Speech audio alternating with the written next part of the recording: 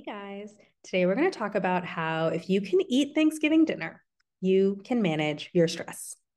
So, in this series, we've been talking about what to do when your emotions flare up really big and you don't have the capacity to change your thoughts, take effective action, or problem solve the thing in front of you at all. In those situations, you need to take your focus off the external situation and put your focus on your own internal situation. You need to decide how you want to think about the thing that is currently happening inside of you. So, in the intro to the series, I gave you the 4 unhelpful ways people usually react to their uncomfortable emotions. And then in part 1, I gave you the first, more helpful way that you can react to uncomfortable emotions. Think about them the same way you think about mild physical pain, like getting your legs waxed or doing a tough workout. You don't run screaming out of the gym or screaming out of the waxing appointment. You accept the pain and you move through it. And you can do the same thing with uncomfortable emotions. So today, let's dive into part 2. If you can eat Thanksgiving dinner, you can manage your stress. So how do you usually feel after you've eaten Thanksgiving dinner or any other big meal? You feel pretty uncomfortable, right? You're bloated, you're really full, your brain is foggy, you can't even look at food. And even with that discomfort, here are some things that you're probably thinking. First of all, you know that this is a normal reaction. You're not beating yourself up for feeling full after eating a lot. You're like, this is normal. I ate a lot of food. Now I feel full. That's how that works. The reaction I'm having to this experience is 100% normal. The way that I feel right now is 100% normal. The second thing is you trust your body to regulate itself. You can't consciously make yourself digest a meal faster. That's because you don't have conscious control over your digestive processes. You can't decide to move food from your stomach to your small intestine. And you can't decide to release certain enzymes or other enzymes. You don't get to decide how long the digestive process will take or when things will move from one stage to the next. The whole thing is handled by automatic bodily processes that you don't even expect to have conscious control over. Instead, you just trust your body to handle it in its own time. And the third thing you do is you support your body in regulating itself. So when you're sitting there feeling really, really full, your body gives you these little signals. It says, hey, we should unbutton our pants. Or, hey, I just want to take a slow walk around the neighborhood right now. Or Aunt Carol's asking if I want another slice of pie. I definitely do not want it. And you listen to those little signals. And in doing so, you create a supportive environment for your body to regulate itself. You're not trying to control your body top down into feeling less full on your timeline. You're just listening to your body's signals, creating the supportive environment that it's asking for, and then trusting it to do its thing, AKA process all that food and then feel less full.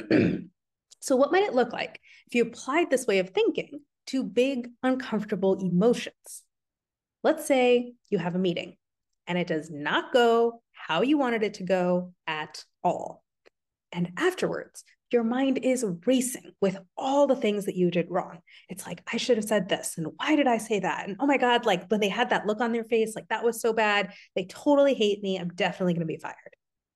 At the same time, your heart is pounding, your hands are shaking, you're sweaty, and there is no way you can do any more work right now. Because all you want to do is run as fast and as far away as you possibly can. So let's apply Thanksgiving dinner thinking to this situation. First, you are having a normal reaction. You're not overreacting, you're not crazy, you're not too sensitive.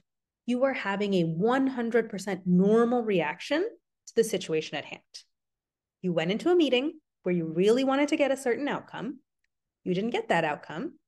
And your first reaction is going to be to feel really stressed about it. That is as normal and as expected as feeling really full after you eat a lot of food. Nothing is going wrong here. Second, you can trust your brain to regulate itself. No matter how full you feel after a big meal, you're not going to feel that full forever. All that happened is that you gave your body more input than you had capacity for. So now you're going to feel full for a little while. And even while you sit there feeling horribly full, your body is already hard at work processing and metabolizing all the inputs that you just gave it. It is automatically figuring out how to get back to equilibrium. That's its job. It knows how to do it. And you will eventually feel normal again on your body's timeline, not on your own. And by the way, if you keep eating big meals, you will grow your body's capacity to handle big meals. Your body will adapt so that it can take in that much food without getting knocked out of equilibrium. So let's apply that to feeling stressed after a meeting. No matter how stressed you feel after a bad meeting, you are not going to feel that stressed forever. All that happened is you gave your brain more input than you had capacity for, because you don't yet have the mental and emotional capacity to handle a bad meeting without letting it shake you. So you're going to feel stressed for a little while. But even while you sit there feeling the most peak version of stress, your brain is already hard at work processing and metabolizing all the inputs that you just gave it. It is automatically figuring out how to get back to equilibrium. That is its job. It knows how to do it. And you will eventually feel normal again on your automatic brain's timeline, not on your timeline. And by the way, if you keep going to meetings like this, you will grow your brain's capacity to handle these kinds of meetings. Your brain will adapt so that it can take in all the opposition, the skepticism, the weird vibes from other people without getting knocked out of equilibrium. But this re-regulation and capacity growing process is not something that you can or need to control in a top-down fashion. You don't need to consciously hurry it along or make sure that it's done in 20 minutes. It's going to happen no matter what. You just need to trust your brain and let it do its thing. And third, you can support your brain in regulating itself. While you're sitting there feeling stressed, your brain is giving you little signals. It's saying, I can't possibly do any work right now. Or I just want to get up and run away from everything. Or I need to stare out the window and just zone out. And you can listen to those little signals and create a supportive environment for your brain to regulate itself. Put work aside for a little bit. Get up and go for a jog, or just wave your arms around and wiggle it out. Yell into a pillow. Take a deep breath. Stare out the window. Follow the little signals that your brain is giving you, not with the intention of calming yourself down, but with the intention of listening to what your brain is requesting from you and then supporting it in calming itself down. Knowing all the while that it's got this, and the help you're giving it is just a little push on the edges. It is doing 90% of the work automatically, and you could not stop it if you tried. Just like how you can't stop yourself from digesting a big meal.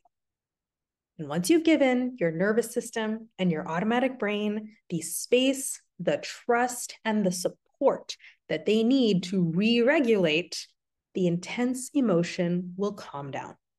Your executive functioning will come back online, and you'll be able to figure out what you want to do next. Now, guys, one of the reasons that it's so helpful to have a coach as you're doing this work is that this is a multi-tool approach. I don't tell you every time you feel stressed, just do X and that will solve it. I tell you, when you're stressed, there are a variety of things you can do to feel better. 1, you can change your thoughts about the situation. 2, you can change your situation. Or 3, you can change how you handle the internal experience of stress. And then within each of those 3 pathways, there are a lot of different things we can try to see what works best for you. This whole masterclass series is giving you 4 different robust ways just to think about how to do that 3rd pathway. So everything that I teach you is not a silver bullet approach.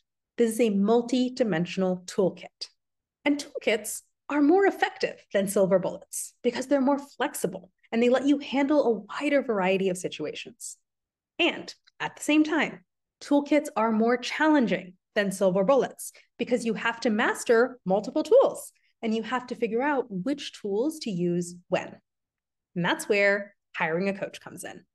Because working with a coach massively shortens your learning cycles in figuring out how to actually use the tools effectively and which tools work best for you in which situations. I don't want you to go through a months or years long test and learn cycle on your own. Not when you can lean on my expertise and experience and let me sort it out for you in a few hours. You are already making so much progress just by watching these videos and applying these concepts to your life.